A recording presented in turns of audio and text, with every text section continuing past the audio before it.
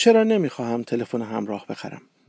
نوشته فیلیپ رید، برگردان پوپک راد. اینکه کسی به تلفن همراه معمولیش چسبیده باشد و از تلفن همراه هوشمند بپرهیزد، قدری خلاف عرف و شاید عجیب و غریب به نظر میرسد. اما پرهیز کردن از هر دو نوعشان دیگر عین دیوانگی به حساب میآید، به ویژه اگر کسی که این کار را میکند متولد میانه دهه 70 میلادی باشد. من هرگز تلفن همراه نداشتم و قصد خریدنش را هم ندارم. دلایل متعددی برای این کارم دارم که دلایل خوبی هم هستند. دلیل اول خرج و مخارج است.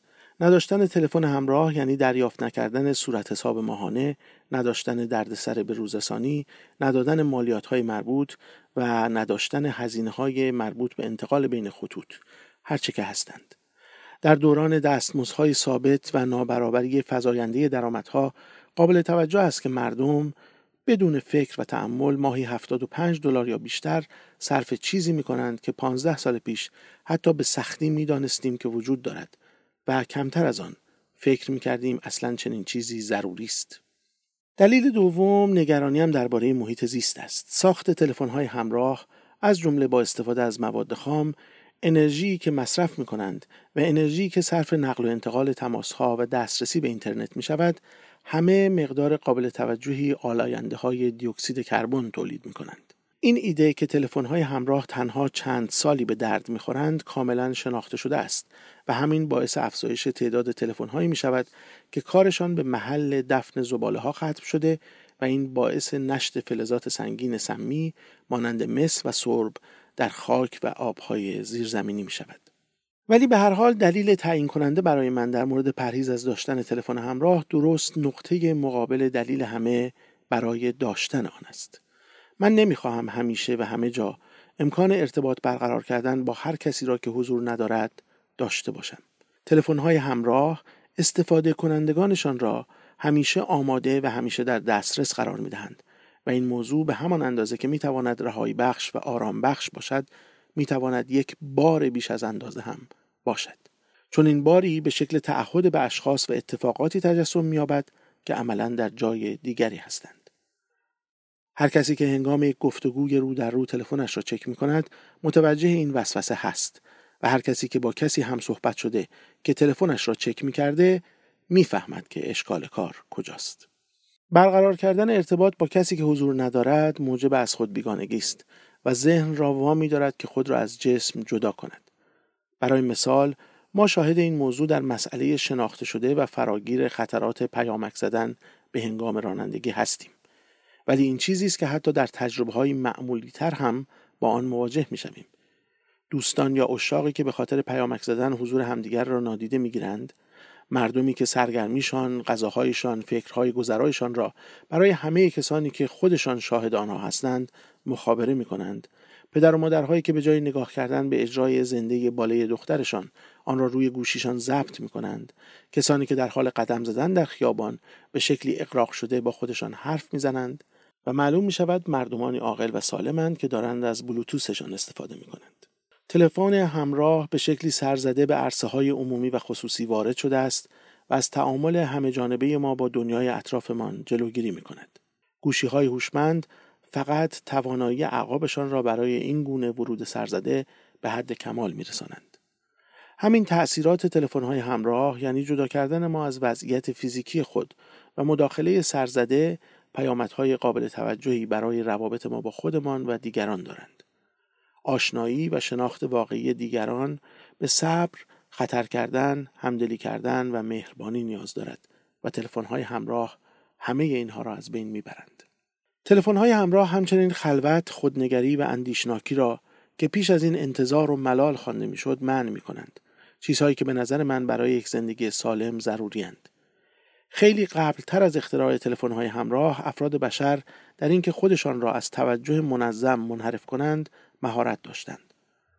بلز پاسکال فیلسوف فرانسوی در قرن 17 می‌نویسد: تنها دلیل شاد نبودن آدمی این است که نمی‌داند چطور ساکت در اتاقش بماند. این تمایل به حواس پرتی به طور قابل توجهی در یک پژوهش جدید تایید شده است. در این تحقیق افراد شرکت کننده تحمل شوک الکتریکی را به این ترجیح دادند که خودشان را 15 دقیقه با افکارشان مشغول کنند. پاسکال معتقد بود که والاترین شرافت انسانی تفکر است و نظام اندیشه با خود فرد، آفریننده او و مقصود او شکل می‌گیرد.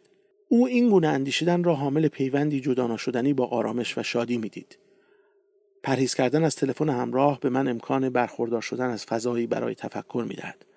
پس امکانی است برای روشی غنی‌تر و خوشنود کننده‌تر در زندگی، با وظایفی کمتر برای به جا آوردن و ترجیحاتی کمتر برای برآورده ساختن. زندگی ضرباهنگی کندتر می‌یابد که با تعمق و قدر شناسی سازگار است. زندگی بدون تلفن همراه نه فقط به آزادسازی ذهن که به آزادسازی جسم ما هم کمک می‌کند. آناکساگوراس، فیلسوف یونان باستان، نگاهی متفاوت از پاسکال به طبع آدمی دارد. به خاطر داشتن دست است که آدمی باهوشترین جانوران شده است. می توانیم کاملا مطمئن باشیم که آناکساگوراس ظهور گوشی‌های هوشمند را پیش بینی نمی‌کرد. از سوی دیگر پرهیز کردن از تلفن‌های همراه این امکان را به فرد می‌دهد که از دست‌هایش برای فعالیت‌های پرمعنی استفاده کند. نواختن پیانو، باغبانی، کتاب خواندن، به نحوی که به طور کامل در آن فعالیت‌ها غرق شود تا آنها به بالاترین معنای خودشان دست یابند. بدون تلفن همراه تمرکز بر آنچه مقابل من است آسان‌تر است. همسرم و فرزندانم، کارم، پختن شام، بیرون رفتن برای قدم زدن. سعی می‌کنم فعالیت‌هایم را با فکر انتخاب کنم، پس وقتی کاری می‌کنم نمی‌خواهم جای دیگری باشم. به چیزی که استفاده کنندگان از تلفن همراه چند کارگی می‌نامند هیچ علاقه‌ای ندارم و مجذوب آن نمی‌شوم. البته که می‌شود از تلفن‌های همراه به صورت مسئولانه استفاده کرد. می‌شود آنها را خاموش کرد یا به پیغام‌هایی که می‌رسد اعتنا نکرد. ولی این کار به اراده‌ای بسیار قوی نیاز دارد. بر اساس یک تحقیق جدید که از سوی مؤسسه پیو انجام شده، 82% آمریکایی‌ها عقیده دارند که استفاده از تلفن‌های همراه در موقعیت‌های اجتماعی بیش از آن که به گفتگو کمک کند به آن آسیب می‌زند. در حالی که 89% از دارندگان این تلفن‌ها همچنان در چنین موقعیت‌هایی از آنها استفاده می‌کنند. پرهیز کردن از تلفن همراه تضمین می‌کند که من وقتی که لازم نیست از آن استفاده نمی‌کنم. بعضی‌ها اصرار خواهند کرد که اگر من از تلفن همراه پرهیز می‌کنم باید از تلفن معمولی هم بپرهیزم. درست است که استفاده از تلفن ثابت هم همان اثرات از خود دور کننده و واسطه ساز تلفن‌های همراه را دارد، ولی همیشه محدودیت‌های طبیعی و فیزیکی در مورد استفاده از تلفن‌های ثابت وجود دارد که حتی در عنوان این تلفن‌ها مستتر است. امکان جابجایی که در تلفن‌های همراه وجود دارد با اتکا به فراگیر کردن اثرات از خود بیگانه کننده‌اش نوع کاملا جدیدی از ارتباطات را به وجود می‌آورد و عرضه می‌کند.